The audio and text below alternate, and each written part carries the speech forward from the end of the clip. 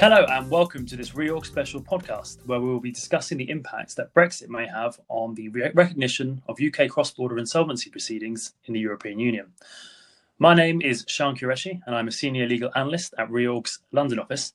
And today I'm fortunate enough to be joined by Edward Downer, a partner in the Business Reorganisation and Restructuring Department of law firm Wilkie Farr and Gallagher. Welcome, Ed. At the end of last year, the Brexit transition period ended, and Boris Johnson signed the EU-UK Trade and Cooperation Agreement, which we will refer to as the TCA. Now, Ed, you recently commented that the TCA appears to ignore civil judicial cooperation, basically the way businesses resolve legal obstacles to free movement in the bloc, including mutual recognition of EU and UK insolvency laws and non-insolvency court judgments. In other words, you say, there's no deal in respect of cross-border restructuring and insolvency. So, Ed, perhaps before we talk about the consequences of the TCA, it would be useful to have a quick summary of what the position was prior to the TCA being signed. How were insolvency proceedings recognised across the EU? And secondly, how were non-insolvency court judgments, such as schemes and Part 26A plans, recognised? Sure, thanks, Sean. So, as you say, there were separate regimes for insolvency proceedings and non-insolvency proceedings. For insolvency proceedings, an EU regulation, the insolvency regulation, had effect, and it gave effect to automatic mutual recognition of insolvency proceedings commenced in the UK and EU member states.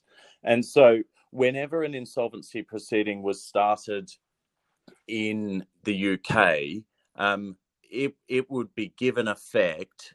And so things like administration moratoriums and the control of assets would all be vested in the UK appointed insolvency practitioner to take control of them. And the same situation applied in reverse for insolvency proceedings commenced in the EU.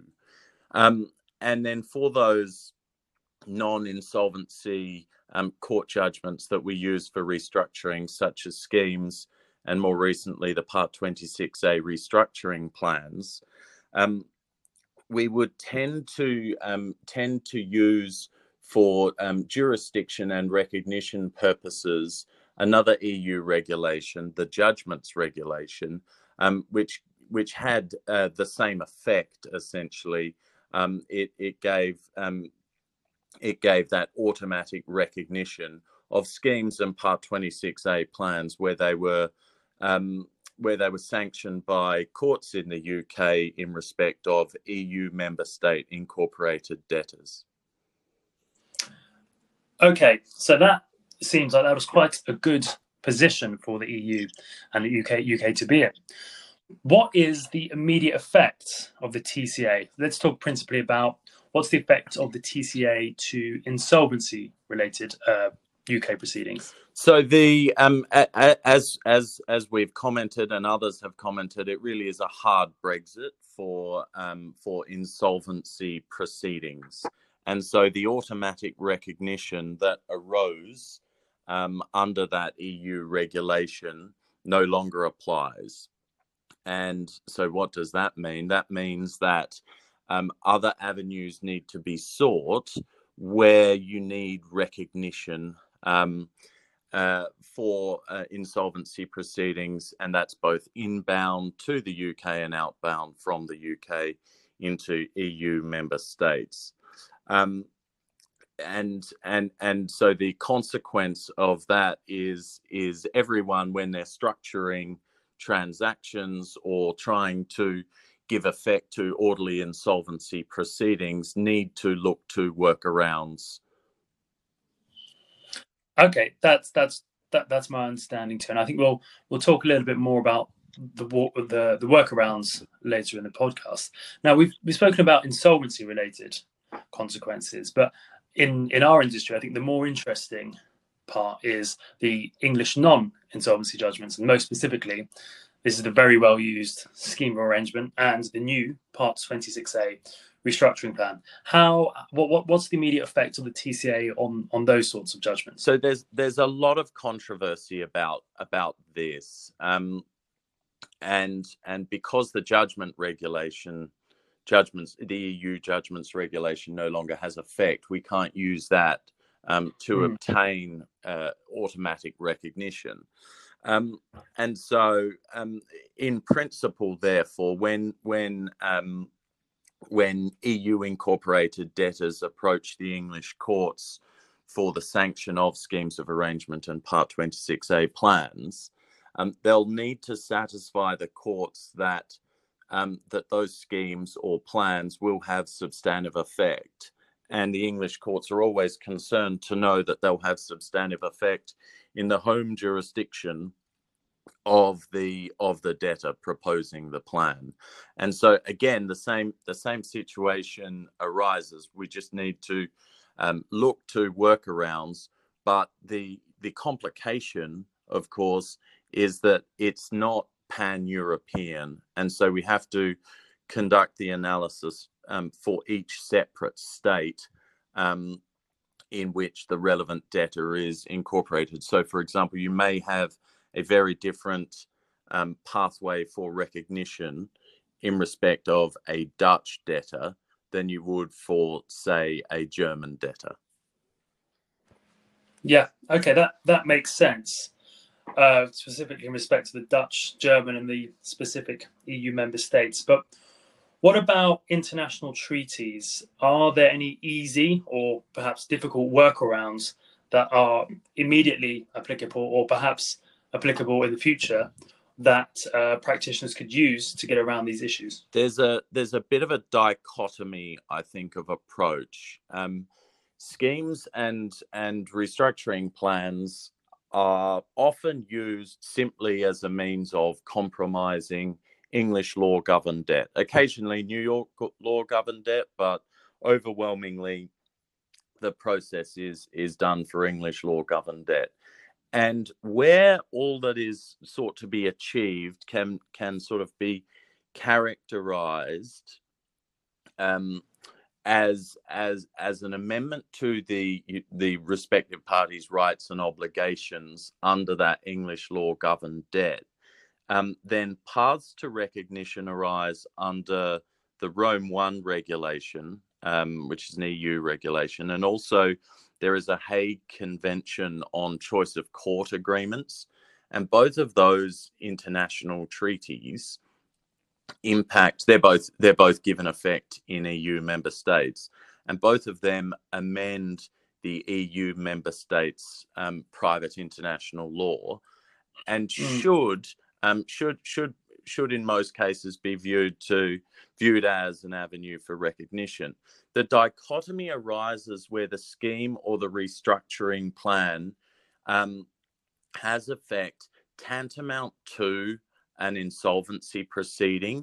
And in that case, most EU member states will start to look at and characterize the plan or scheme as an insolvency proceeding. And insolvency proceedings are excluded from jurisdiction under the Rome I and Hague Conventions. Okay, so that doesn't seem as straightforward as one would like. I mean, how have these treaties been used successfully in the past? I guess being a member of the European Union meant that the UK didn't have to use these treaties. But what sort of issues can you see arising, and how do you think there is a workaround to them? So the core structuring point that UK lawyers will need to focus on is ensuring that they that the scheme or the plan doesn't meet the insolvency carve out. Yeah. The alternative is actually to make use of the insolvency regulation, and that the path most likely to be used there would be to commence essentially an insolvency proceeding within the relevant EU member state, and it would sort of give parallel effect to whatever you were proposing to do under the scheme or the restructuring plan. And this is far from unprecedented. We see that quite a lot in Caribbean jurisdictions and offshore jurisdictions where parallel insolvency proceedings or sometimes parallel schemes of arrangement are used to give the same effect as is intended through the UK sanctioned scheme or plan. So it's a case of further expense and having to do your research in the local jurisdiction, perhaps even running parallel proceedings. Okay, that makes sense. Now I guess we can look at the inverse position. How do you expect the UK courts treating insolvency related and of course non-insolvency related judgments handed down by the courts of member states? How will those be treated in the UK? I know we've got the rather archaic rule in Gibbs, which is that, to put shortly, only an English court can compromise English law governed documents. Is this rule in Gibbs likely to be quite difficult to get around for European practitioners or trying to get recognition in the UK court? Or do you think the UK court will soften its approach and allow decisions from member state courts to be given effect in the UK? I think the state of the case law makes it sort of fairly clear that the ruling Gibbs continues to have effect and is likely to continue to have effect until there is some statutory intervention. And without going into into any detail in how an international treaty could do that, but there is an avenue there. As it stands, the ruling Gibbs is a significant impediment to that. The EU member state court purporting to compromise English law governed debt. And so the inverse would need to apply. There would need to be some English process to give effect to such a compromise.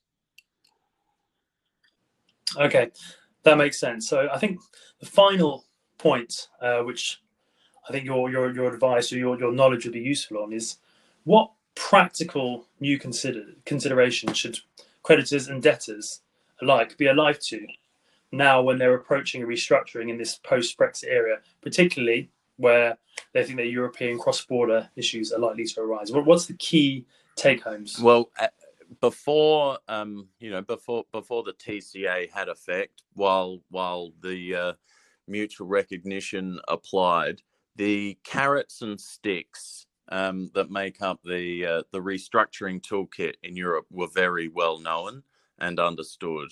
And now there's a great deal more uncertainty. So the core piece of advice that we'll give people for months and years to come is it's essential to do more detailed work on recognition and enforcement, because it does need to be considered on a case-by-case basis as we embark on this slightly uncertain future together. The core issue, of course, we'll need to reflect on in the months and years to come is whether this has had a negative impact on what's otherwise been an extremely efficient restructuring and insolvency regime, and no doubt legislators in the EU and the UK will keep future reform under careful review. Thanks, Ed. I think we've got a lot to look forward to, and very excited to see how both the European and UK courts develop in this area. Thank you, Ed, very much for your time. I think it's been very elucidating to our listeners. And thank you to our listeners for joining us.